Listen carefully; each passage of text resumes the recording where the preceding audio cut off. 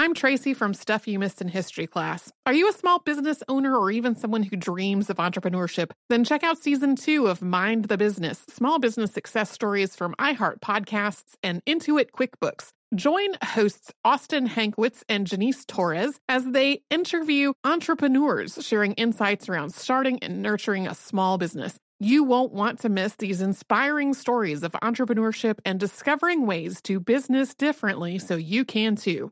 Planning your next trip? Choice Hotels' family of 22 brands has over 7,400 locations and the perfect hotel for any traveler you want to be. Like a Cambria Hotel, serving up locally inspired craft cocktails for all my folks who maybe want to meet up and talk about Mad Royals. Check into a Radisson Hotel with flexible workspaces for you strivers who listen during business travel. Or a Comfort Hotel with free hot breakfast, family-friendly pools, and big spacious rooms for the parents who listen with their kids and need a little retreat. What are you waiting for? Join Choice Privileges and start earning points toward your next stay. Find a stay for any you when you book direct at choicehotels.com, where travels come true. What does every grocery store aisle now have in common? Products that come in paper packaging. And not just the obvious ones like cereal boxes and juice cartons. From beauty products to boxed water, there are more opportunities to go papertarian than ever before. So why should you? Because paper comes from a renewable resource and can be recycled up to 7 times. Simply put, it's the smart choice for the environment. And it turns out the easiest choice for you. Learn more at howlifeunfolds.com/papertarian. When you think about the future, what kind of technology do you envision? Whatever the future holds, artificial intelligence will undoubtedly be at the heart of it all. Join Graham Class as he hosts Season 2 of Technically Speaking, an Intel podcast, and hear from the minds transforming healthcare, retail, entertainment, personal computing, and more with the help of AI. Tune in every other Tuesday and explore the latest technology that's changing our world today and creating a more accessible tomorrow. Listen to Technically Speaking, an Intel podcast on the iHeartRadio app, Apple Podcasts, or wherever you get your podcasts. Hey, before we get started, we just wanted to let you know we have so many upcoming live shows to talk to you about. Yes, on July 7th, I will be at History Camp Boston. That's me, Tracy, only. Holly won't be at that one. I will be in the History Podcaster panel. And then the next day, July 8th, we will both be doing a live show at Adams National Historical Park in Quincy, Massachusetts. It's an outdoor show. It will happen rain or shine. And since parking is limited at the park, people are encouraged to take public transportation. That is probably how I will be getting there. Also in July, we will be back at Convention Days at Women's Rights National Historic Park in Seneca Falls, New York. Convention Days is running from July 20th to 22nd, and our show is going to be on Saturday, July 21st. And then we have big news that we are both very excited about. We are going on an actual multi-city tour. We're going to hit the East Coast in August, where we will be coming to Atlanta, Georgia, Raleigh, North Carolina, Somerville, Massachusetts, Brooklyn, New York, and Washington, D.C. And then in October, my favorite spooky time of year, we will be coming to the West Coast with stops in Seattle, Washington, Portland, Oregon, and Los Angeles, and San Francisco, California. You can find more information about all these shows at our website, which is missedinhistory.com. Click on the link in the menu that says Live Shows. Welcome to Stuff You Missed in History class from HowStuffWorks.com.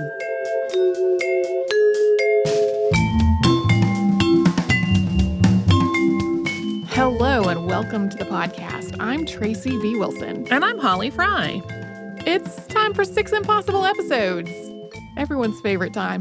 For new listeners, a couple of times a year, we put together an episode on 6 topics that for one reason or another can't exactly work as well as a standalone show. All 6 of today's topics are examples of mass evacuations of children and youth because of war or some other unrest. And we've gotten multiple requests for some of them, including Kindertransport, Operation Pedro Pan, and Operation Baby Lift, as well as its tragic plane crash. And some of these are big enough stories that they probably could stand on their own as their own episode, but then that would make it a lot harder to ever talk about any of the other ones. And they also have a lot of overlap. And one thing that's true of all of these evacuations, which we're not going to repeat every single time because it is true of all of them, is that these children's experiences after being evacuated were really all over the place. Some of the evacuees developed strong and close and loving relationships with their foster families and other caregivers. But there were also reports of physical and sexual abuse, both in foster homes and in group living situations like hostels and camps that were used in some of the evacuations. So we're only going to be making note of those sorts of issues when there's something unique with them in a particular evacuation. Otherwise, it was just an element in all of them. First up, we're going to talk about Kindertransport. And this is a name that was coined later in the 20th century to describe a collection of programs to evacuate children from Germany and German-occupied territory and to take them to the United Kingdom. These evacuations took place between 1938 and 1940, with most of them happening before the start of World War II in Europe in 1939. This all started after Kristallnacht, or the Night of the Breaking Glass. This was a pogrom that took place on November 9th and 10th, 1938. When this happened, Nazi forces arrested nearly 30,000 Jewish men and sent them to concentration camps. Nazis also murdered at least 100 Jews and destroyed hundreds of synagogues and community buildings. Thousands of homes and shops were also destroyed. World leaders had been discussing the, quote, refugee problem in Germany and German-occupied territory for months at this point. The problem was that aid organizations had thousands of applications from people seeking refugee status, but most nations were reluctant to let them in. The horrors of Kristallnacht made the situation worse, but it didn't really change the other nations' minds. This was also true in the UK, where Jewish and human rights organizations had been lobbying extensively for more German Jews to be given refugee status. It was really only through this continual advocacy that the British government finally changed its mind. Ultimately, the British government announced that it would allow children under the age of 17 to enter the country and stay under a temporary visa. But the government also stressed that idea of temporary. The children were intended to be reunited with their families after the crisis had passed. Relief organizations had to guarantee that until that happened, the children wouldn't be a burden on state finances or threaten the British job market. The children's parents also were not part of the program. The Kindertransport only evacuated children. To try to ensure that these children's stay was temporary, a bond of £50 had to be posted for each of them. And then a wide range of religious and secular groups all became part of the effort to raise funds and find temporary homes and arrange other care. These included the Jewish service organization B'nai B'rith, as well as the Society of Friends and the YMCA. Private citizens played a big part, too, by donating funds and clothing and offering their own homes as shelter. After a radio appeal on November 25th of 1938, more than 500 private citizens offered to act as foster parents. Multiple organizations on both ends of the journey identified the children who needed to be evacuated and then made arrangements to do so. In Britain, there were the British Committee for the Jews of Germany and the Movement for the Care of Children from Germany, which was later known as the Refugee Children's Movement. On the continent, there were the Reich Representation of Jews in Germany in Berlin and the Jewish Community Organization in Vienna. The Reich Association of Jews in Germany succeeded the Reich Representation of Jews in Germany in late 1939. The first children to be evacuated were the ones who were in the greatest danger. So orphans whose orphanages had been destroyed, children whose parents had been deported, murdered, or sent to concentration camps, children whose homes had been destroyed in the pogroms. The first arrivals were nearly 200 children from an orphanage in Berlin that had been destroyed during Kristallnacht. They arrived on December 2nd, 1938. As the evacuation went on and a lot of the most urgent cases were handled, relief organizations started to focus on the children that seemed like they'd be able to assimilate well. There was an ongoing fear that this influx of child refugees was going to lead to an increase in anti-Semitism and anti-refugee sentiment. So as time went on, the focus turned to children who seemed bright, tidy, and well-behaved, and teenagers who had some kind of job or domestic skills that would be useful, but not overwhelm the job market. Throughout this evacuation, children traveled by train to ports in Belgium and the Netherlands, where they would cross the English Channel by boat. They left from major cities like Berlin, Vienna, and Prague. Children who lived outside of the cities traveled to gathering points to get onto the trains. A very few children were flown directly from Czechoslovakia, and in the very earliest days of the evacuation, a few transport left directly from Germany itself. By 1940, the Kindertransport had evacuated between 9,000 and 10,000 children from Germany and German-annexed territory. About half of these children stayed with sponsors and foster families. Those who didn't initially have sponsors or foster families temporarily stayed at facilities like summer camps. In some cases, larger groups of children lived together in hostels. Those who were over the age of 14 often got some sort of job training and then went on to do domestic or agricultural work.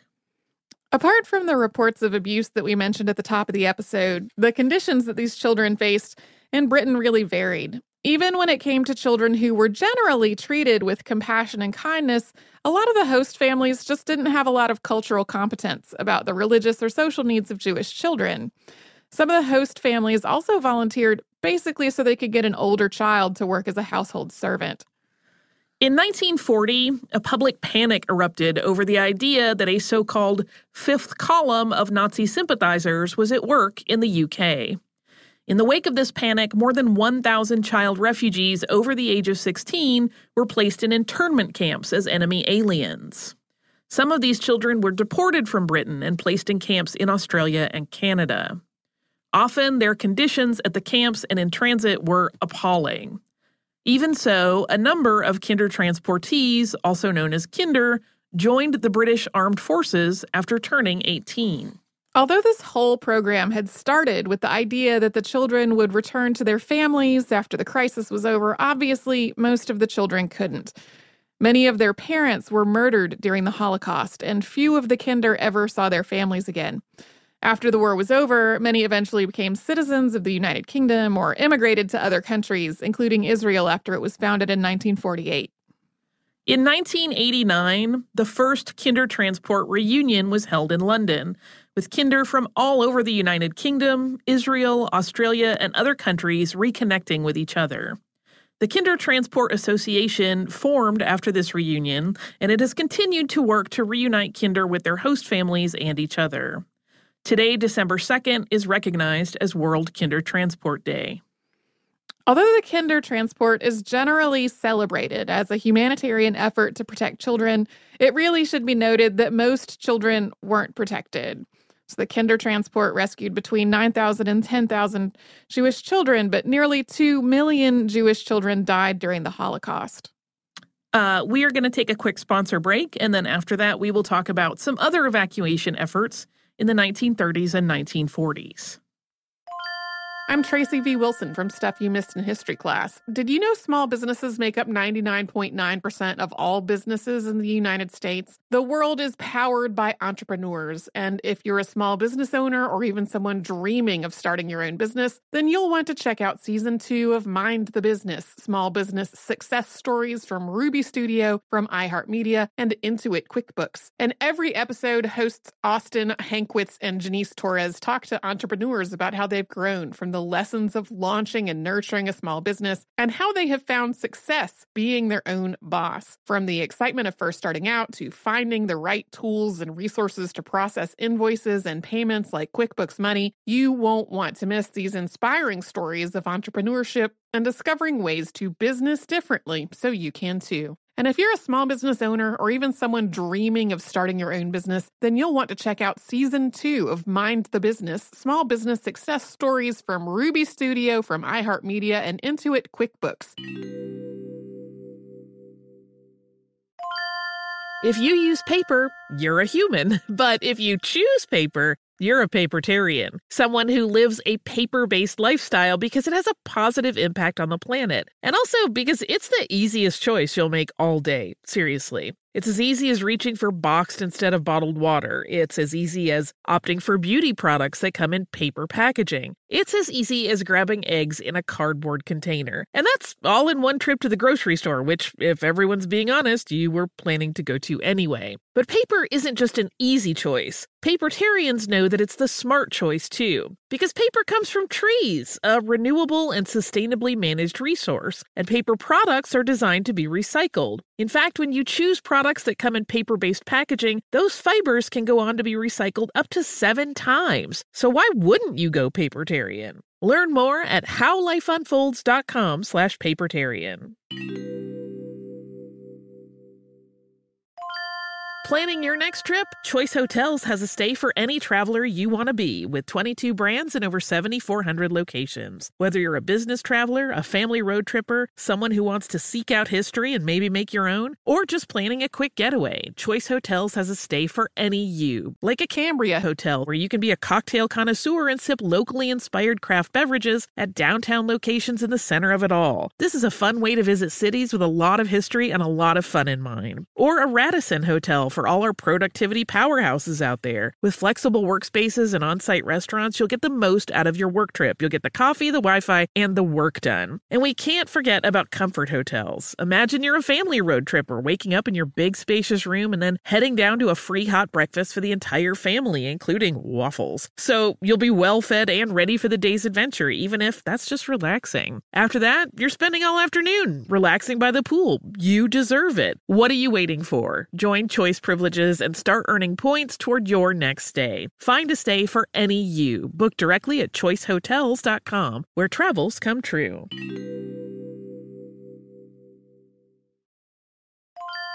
When you think about the future, what kind of technology do you envision? Whatever the future holds, artificial intelligence will undoubtedly be at the heart of it all. Join Graham Class as he hosts Season 2 of Technically Speaking, an Intel podcast from Ruby Studio in partnership with Intel. Explore the future of technology that's rapidly evolving our world today with the help of AI. There is still so much work and research needed to fully understand the power and potential of AI, and Intel is at the forefront of implementing AI in revolutionary technology that's changing the world we live in for the better. In each episode, Graham interviews the minds transforming medicine and healthcare, retail, entertainment, personal computing, and more, while pioneering new uses for AI in these spaces. Tune in every other Tuesday and explore the latest technology that's changing our world today and creating a more accessible tomorrow. Listen to Technically Speaking, an Intel podcast on the iHeartRadio app, Apple Podcasts, or wherever you get your podcasts.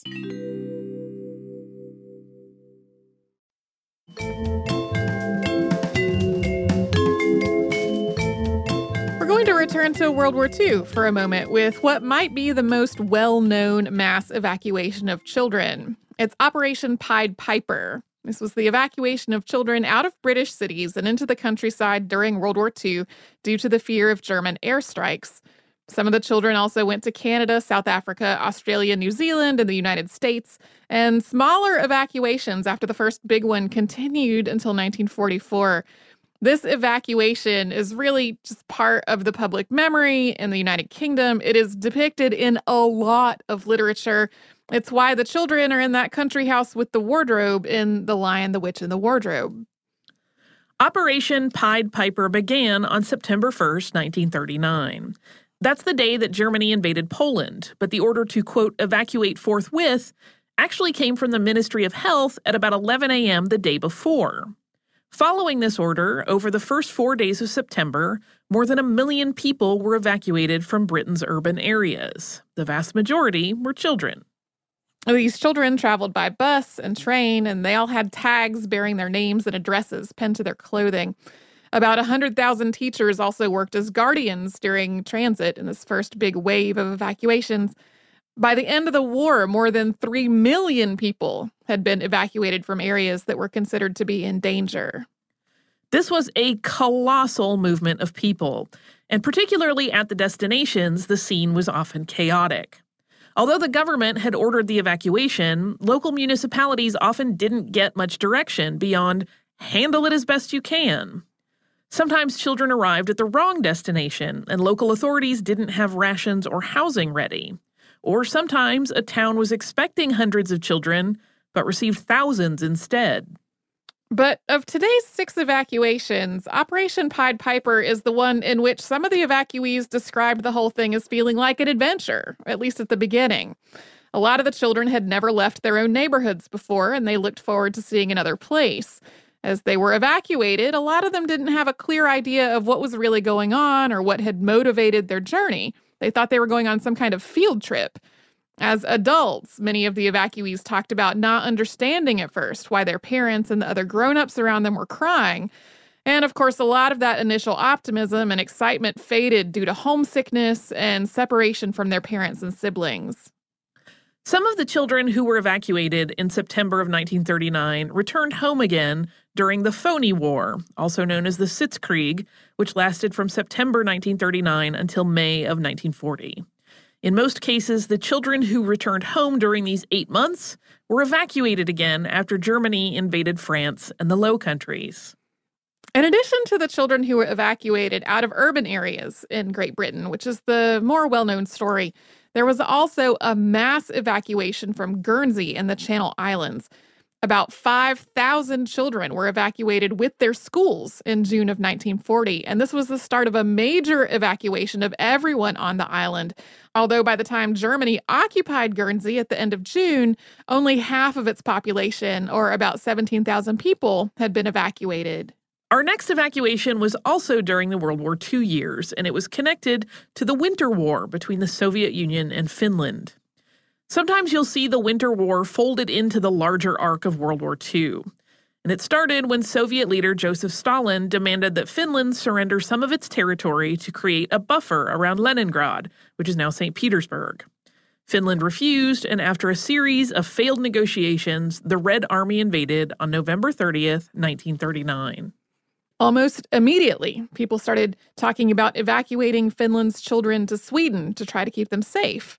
There were a number of women's organizations and other non-governmental organizations all working toward that same end. On December 30th of 1939, they formed the Center for Assistance to Finland to coordinate this whole effort. Finland's Ministry of the Interior spread the word that children and the mothers of young children could evacuate to Sweden. Of the 6 evacuations we're talking about today, this is the only one that included mothers in any kind of larger scale. And at first, there wasn't a lot of interest, but that changed as the war progressed and the situation became more threatening. In the end, 5,500 children and 1,100 adults were evacuated during the Winter War. They traveled out of Finland by train, plane, and ship. Most went to Sweden, although some went to Norway and Denmark. The children's parents were expected to contribute to their cost of transportation and care. On March 3rd, 1940, one of the trains that was being used for transport during this evacuation crashed. 3 nurses, 15 children, and 1 pregnant woman died in the accident. About 20 people were also injured. The Winter War ended 10 days later, and the evacuees returned home, although not immediately. Many wanted to wait for the country to stabilize before returning. In June of 1940, about 800 evacuees had not come home again. 80 people who had evacuated were still out of the country by the end of 1940. War returned to Finland in 1941, when Finland and Nazi Germany fought the USSR during the Continuation War. And then Finland was at war with Germany from September 1944 to April 1945. In these later years, nearly 50,000 Finnish children between the ages of 1 and 10 were once again evacuated into Sweden. There have been several studies exploring the idea of whether all these children were really better off in their evacuation by looking at their health later in life. Based on increased incidence of conditions like heart disease and diabetes, researchers have concluded that the stress of the evacuation may not have outweighed being out of the war zone. Yeah, of all of these evacuations, I found a lot of papers that included oral histories and kind of sociological studies of what the evacuation was like. And this is the only one that I found a big focus on health outcomes later in life and what that might say about the stress of the evacuation and whether it was ultimately worth it. Yeah, there's not a lot of focus on long-term health in general, I would say, but specifically not from something that happened to a group of people when they were very young and then tracking them into their adulthood is very rare. Yeah. So our last evacuation that took place during the years surrounding World War II actually connects to the Spanish Civil War.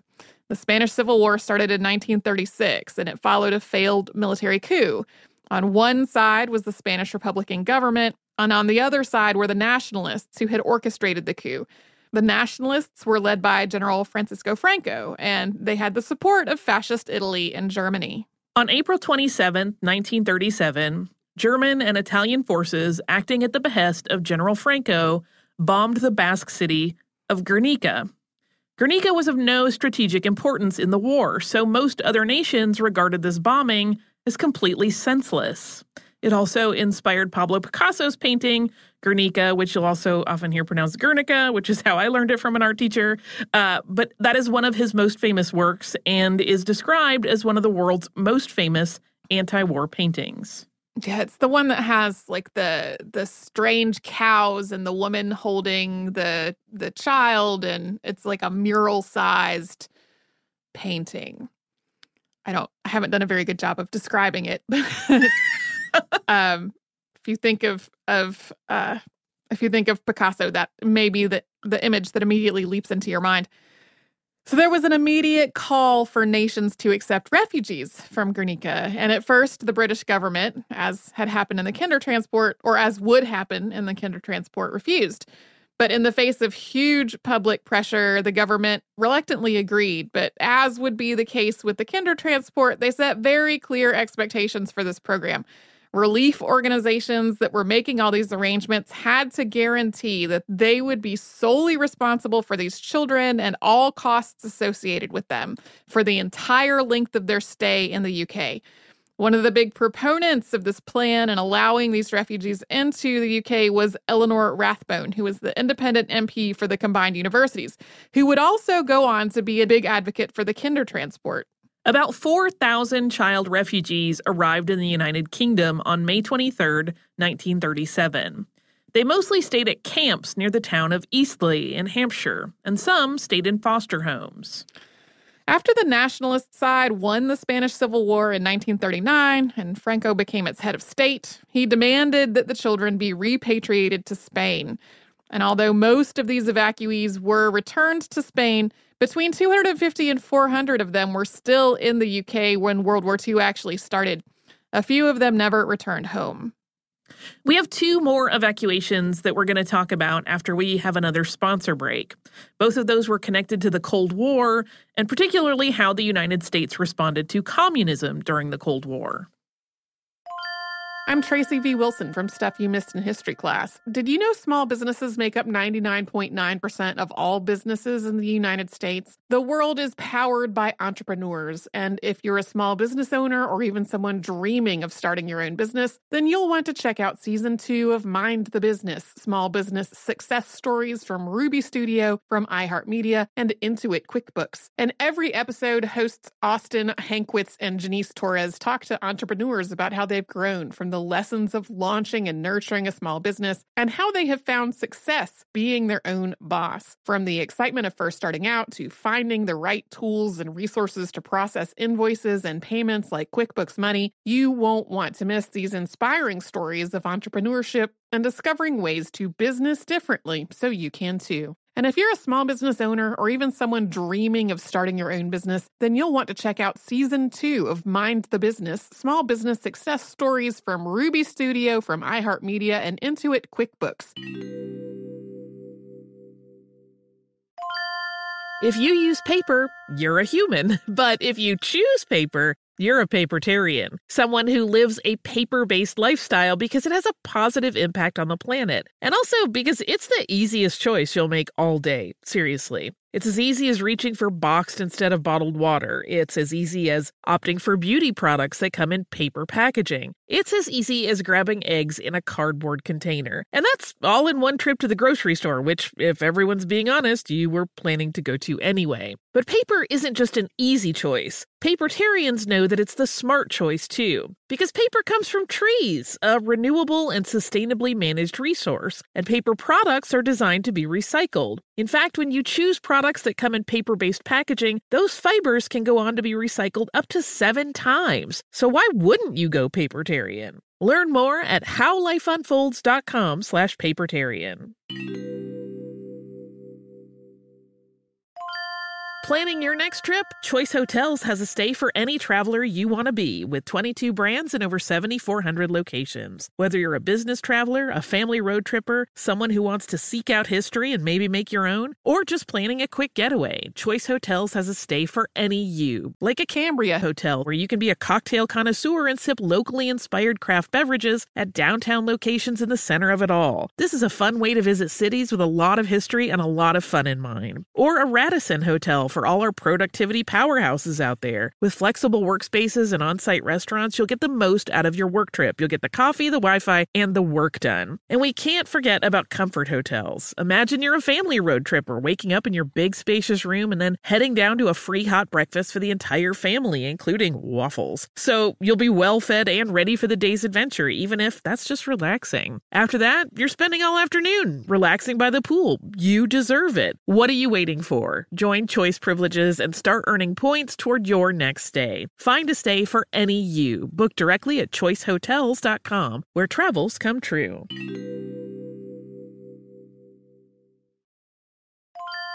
When you think about the future, what kind of technology do you envision? Whatever the future holds, artificial intelligence will undoubtedly be at the heart of it all. Join Graham Class as he hosts Season 2 of Technically Speaking, an Intel podcast from Ruby Studio in partnership with Intel. Explore the future of technology that's rapidly evolving our world today with the help of AI. There is still so much work and research needed to fully understand the power and potential of AI, and Intel is at the forefront of implementing AI in revolutionary technology that's changing the world we live in for the better. In each episode, Graham interviews the minds transforming medicine and healthcare, retail, entertainment, personal computing, and more, while pioneering new uses for AI in these spaces. Tune in every other Tuesday and explore the latest technology that's changing our world today and creating a more accessible tomorrow. Listen to Technically Speaking, an Intel podcast on the iHeartRadio app, Apple Podcasts, or wherever you get your podcasts.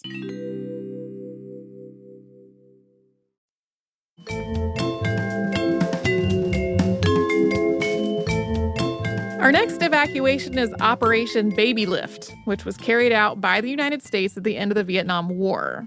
So the history of the United States' involvement in Vietnam is long and complicated. I initially tried to explain it, and it was taking the length of an entire podcast. So to be extremely brief, the United States supported the Republic of Vietnam, also known as South Vietnam, against the Democratic Republic of Vietnam, or North Vietnam, which was communist. It's obviously a more gigantic story than that, but that's the basic. For the purposes of setting this up, those are the broad strokes. The United States' direct military involvement in this war started in 1965 under the administration of Lyndon Johnson. And this involvement was incredibly controversial and divisive. By 1969, the Nixon administration had implemented a policy known as Vietnamization to try to end American involvement in the war. In theory, this policy transferred military responsibility from the U.S. to South Vietnam. While this did lead to the U.S. pulling the last troops out of Vietnam in 1973, it did not allow South Vietnam to successfully defend itself. By the spring of 1975, North Vietnam was headed toward victory, with the city of Saigon about to fall. By this point, the United States had been evacuating United States citizens and non-essential personnel from more remote areas to the relative safety of Saigon for months. Aircraft from World Airways were being used for this purpose, and World Airways president Ed Daly also had a daughter, Charlotte, who was working with charities in the United States to try to find adoptive homes for Vietnamese children.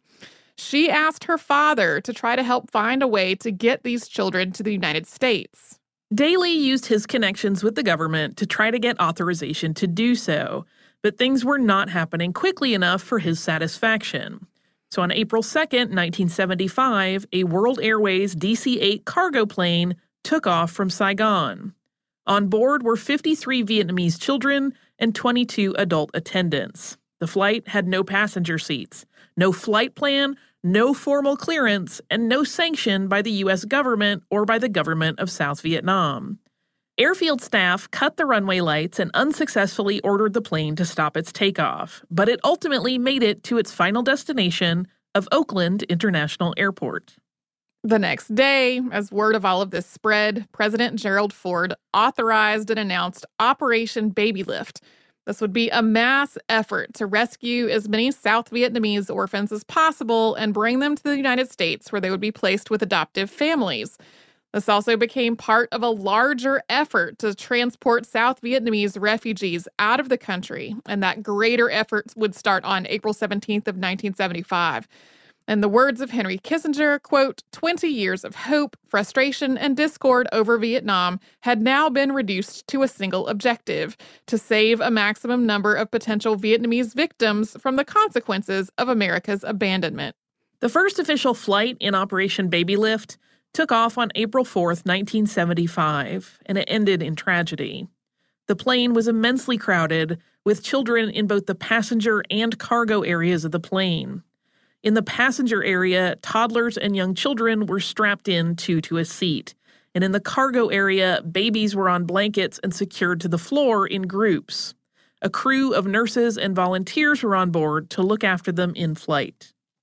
But shortly after takeoff from Tan Son Nhut Air Base, the rear cargo doors blew out because of a maintenance problem. This destroyed the rear of the aircraft, and it caused a rapid loss of pressure inside of the aircraft. The pilot, who was Captain Dennis Traynor, known as Bud, turned around to try to make an emergency landing back at the airbase, but the plane crashed a couple of miles short of the runway. 78 children and about 50 adults died in this crash. Most of the more than 170 survivors had been in the passenger compartment, while many in the cargo area were killed. The program continued after the crash of that first flight, though, and in the end, more than 2,000 children were evacuated from South Vietnam to the United States and a few other countries around the end of the war. A lot of mainstream coverage of Operation Baby Lift in the United States has framed it in a positive, humanitarian way, but it continues to be surrounded by controversy. There's some debate about how many of these children were really orphans. It's certain that some of them had living parents who either didn't have the means to take care of them because of the war, or who thought they would be better off outside of Vietnam. There have also been allegations that American personnel took some children off the streets of Saigon without really knowing what their family situation was. And some of the children had been fathered by American military personnel who were stationed in Vietnam. Outside of the context of this evacuation, transracial adoption has its own controversies and its own complexities, some of which, frankly, are way outside of our lane. Some Vietnamese children were adopted into white families who didn't necessarily know any other Vietnamese people or know anything about Vietnamese culture. Sometimes the adoptive families seemed motivated by a desire to sort of demonstrate how generous and patriotic they were by adopting one of these Vietnamese children. And as the children of Operation Baby Lift have grown into adulthood, a lot of them have tried to figure out who their families were in Vietnam and tried to reconnect with their Vietnamese heritage. On top of all of this, Operation Baby Lift was very political. The United States' involvement in the Vietnam War was incredibly contentious and, as we said, divisive. And U.S. actions during the war had directly contributed to what was happening in South Vietnam at the end of the war. So Operation Baby Lift was simultaneously a genuinely humanitarian effort, a paternalistic attempt to save South Vietnam, and an attempt to restore some goodwill and create good PR for the United States. The president himself even greeted a plane full of orphans in San Francisco on April 5th, where his picture was taken holding babies from the plane. Yeah, there was just a lot of very positive attempts to spin this as, look at how we are rescuing our allies in South Vietnam, just sort of leaving off the part of having largely made the problem in the first place. Also, this controversy is not new. This is not something people have just started talking about in the last 5 years. A number of lawsuits were filed in the wake of Operation Baby Lift soon after it happened. These included a class action lawsuit contending that it was unconstitutional and in violation of international treaties. There were also lawsuits against Lockheed Martin that stemmed from the crash of that first Baby Lift flight. By the end of April 1975, 40,000 people had been evacuated from Saigon, including about 3,000 babies and young children in Operation Baby Lift. And about 2,000 of these children were adopted in the United States. About 1,000 were adopted in Canada, Australia, and in the U.S. allies in Europe. And as was the case with Kindertransport, people talk about how many people were evacuated, but many, many more people were left behind at the end of the war. Our last mass evacuation in today's episode is Operation Pedro Pan, sometimes called Operation Peter Pan. And this was a mass evacuation of unaccompanied minors from Cuba after Fidel Castro came to power following the Cuban Revolution in 1959, making Cuba the first communist state in the Western Hemisphere. At first, Operation Pedro Pan was a program to allow and even encourage people who were fighting against the Castro regime to send their children to the United States. And the idea was that they'd be able to focus on the resistance without having to care for their children or to worry about their children's safety. The children came into the United States on student visas, which were issued from the U.S. Embassy in Havana. But the United States cut diplomatic ties with Cuba and closed the embassy in Havana on January 3, 1961. And at this point, Operation Pedro Pan began to broaden to include anyone who wanted to send their children out of Cuba. People did this for a lot of different reasons. Some people really were counter-revolutionaries who were fighting against the Castro regime and were worried that their own activities could endanger their children. Catholic families were also becoming concerned for their religious freedoms as Castro began nationalizing Catholic schools and expelling Catholic clergy from Cuba. Some parents worried that the Castro regime was going to end parents' legal authority over their children, or that their children were going to be indoctrinated. The United States, especially when it came to these last two, definitely helped spread these fears through media and propaganda. After closing the embassy in Havana, the United States State Department worked with the Catholic Welfare Bureau to continue these evacuations. The State Department gave Monsignor Brian Walsh the authority to sign visa waivers for Cuban children under the age of 16. This visa waiver would allow them to fly from Havana to Miami. Pan Am flew 2 direct flights a day, and these planes became increasingly filled with unaccompanied minors. Between 1960 and 1962, 14,000 unaccompanied minors flew from Cuba to Miami. About half of them were met at the airport by friends or relatives. Maybe not close relatives, but someone they at least were related to.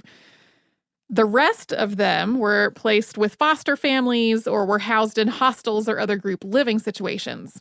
Most of these children were from the Cuban middle and lower class because wealthy Cubans who had wanted to leave the country had already done so before this program really started. This whole situation was supposed to be temporary. The idea was that the U.S. and counter-revolutionaries in Cuba would overthrow Fidel Castro, and then the children would return home to their families. But that is not what happened. Not only did Castro stay in power, but children were only reunited with their families if their families left Cuba as well. The United States also stopped all commercial flights between the United States and Cuba during the Cuban Missile Crisis in 1962. That ban on flights stayed in place for 3 years. And during that time, the only way for these children to be reunited with their parents was if their parents made the dangerous crossing from Cuba to Florida by boat. After commercial flights resumed in 1965, freedom flights began taking off from Havana to carry refugees to the United States. The first of these left Havana on December 1st, 1965. And this is really when the evacuated children, known as Pedro Panes, resumed being reunited with their families. But this had its own level of difficulty. Some of the Pedro Panes who did not already have friends or family in the U.S. had been sent to foster homes far away from Miami. And that's where their parents had to go, sometimes moving to a place where there were few, if any, other Cubans because that's where their children had been placed. Yeah, when we say far away from Miami, we don't mean like Orlando. Hialeah. We mean like Minnesota. Yeah. Like really, and in some cases, there was just no Cuban community there, not really a lot of resources. As it was going on, Operation Pedro Pan was not really publicized. The State Department and the Catholic Welfare Bureau really tried to keep it out of the press as much as possible. But at the same time, once it did make the news, it was, as with the case of Operation Baby Lift, very politicized. For example, the Miami Herald ran a headline, quote, 8,000 Cuban children saved from communist brainwashing. Today, this is regarded very differently in Cuba versus in the United States. In Cuba, especially while Fidel Castro was still in power, it was viewed as a nefarious and coordinated CIA effort to destroy Cuban families. Stories of Pedro Panes' experiences with racism, abuse, and homesickness became part of anti-American propaganda. But in Cuban-American cultural memory, it has more often been seen as a necessary flight from the Castro regime that came with some hardships, but still allowed children and their families to escape.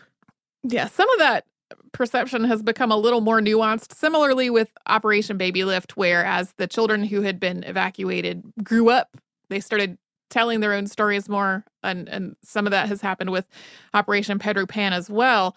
And we said earlier that this operation was meant to be temporary. And for most of the Pedro Panes, the separation from their families was temporary. Most of them were reunited with at least some family members, although in a lot of cases it took years for that reunion to happen. But overwhelmingly, their stay in the United States was not temporary. Most Pedro Panes have never returned to Cuba, and at various points it's been illegal for them to do so. On November 2nd, 1966, President Lyndon Johnson signed the Cuban Adjustment Act, which set up a process for these and other Cuban refugees to become permanent residents of the United States. Operation Pedro Pan made news again in 1999 in both Cuba and the United States during the Elian Gonzalez controversy. Gonzalez's mother had fled Cuba with him, and she had died in a shipwreck. And this led to an enormous international custody dispute, with images of Operation Pedro Pan, again heavily politicized, being used by both sides. Federal agents took Elian Gonzalez at gunpoint on April 22, 2000, and returned him to Cuba, something that was seen as an outrage among most Cuban Americans and a victory among most Cubans in Cuba. Of all of these evacuations, I was astounded to learn about 14,000 unaccompanied minors. I will tell you a funny thing, which is that when you first just kind of said that number to me, that phrase with no context, in my head, I envisioned 14,000 children flying a plane by themselves. I completely made a really completely inappropriate cartoon version.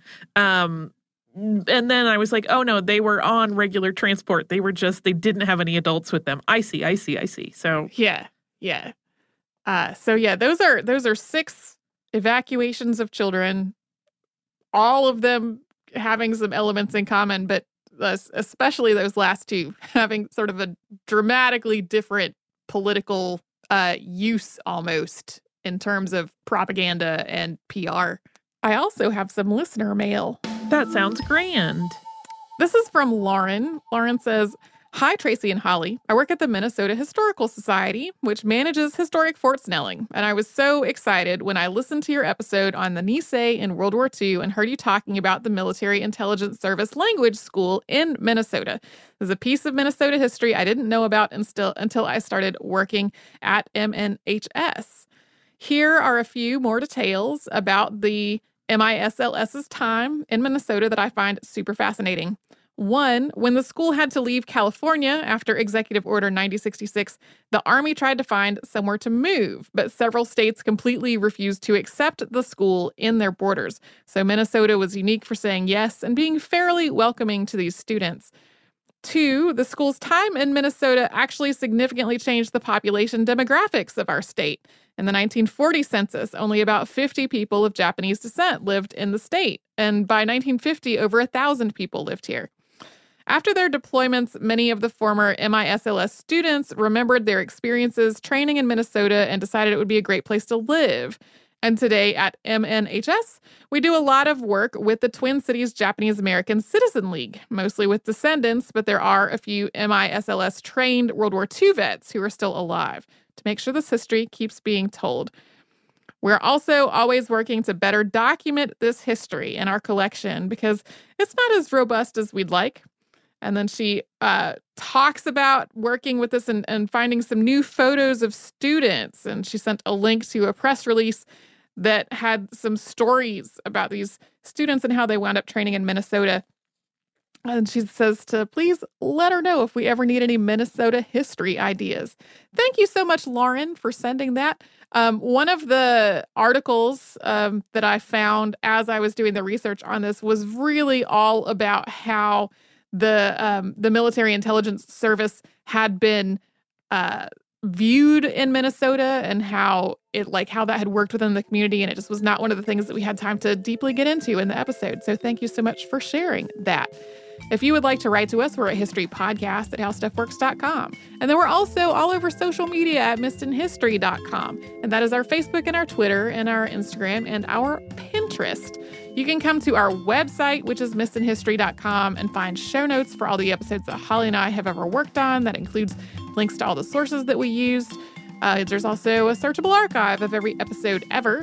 And you can subscribe to our show on Apple Podcasts, Google Play, and wherever else you find podcasts.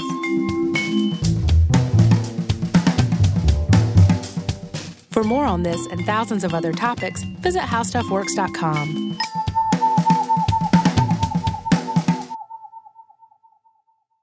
The wait is almost over. Get ready for the 2024 NFL season as the full schedule is announced. Every rivalry, every rematch, every rookie debut, every game revealed. The 2024 NFL schedule release, presented by Verizon, coming in May. Live on NFL Network, ESPN2, and streaming on NFL Plus. Terms and conditions apply to NFL Plus. Visit NFL.com/schedule release to learn more. This is Raquel Willis from Queer Chronicles. Right now, there are close to 500 anti-LGBTQ+ bills in state legislatures across the country. Lambda Legal is leading the charge against these hateful bills that target mostly trans and non-binary people. You can fight discrimination and help write the next chapter of Lambda Legal history. To learn more about their open cases and to donate, visit lambdalegal.org. That's lambdalegal.org. With every CBD product claiming to do something different, it's nearly impossible to decide what's best for you. Lazarus Naturals pioneered the farm-to-front-door model of transparency, where they handle each step of the production process to ensure quality, potency, and consistency. Scannable labels allow you to see the test results of your hemp batch, so you can be confident in the safety and quality. Visit LazarusNaturals.com today. Lazarus Naturals, committed to improving your life as well as the world around you. Not available in Idaho, Iowa, or South Dakota. Looking to part ways with complicated, expensive, and uncertain shipping? Then give your business the edge it needs with USPS Ground Advantage shipping from the United States Postal Service. Keep everything simple with clear upfront pricing and no unexpected surcharges. Keep things affordable with some of the lowest prices out there. And keep it all reliable with on-time ground shipments. It's time to turn shipping to your advantage. Learn how at USPS.com/advantage. USPS Ground Advantage. Simple, affordable, reliable.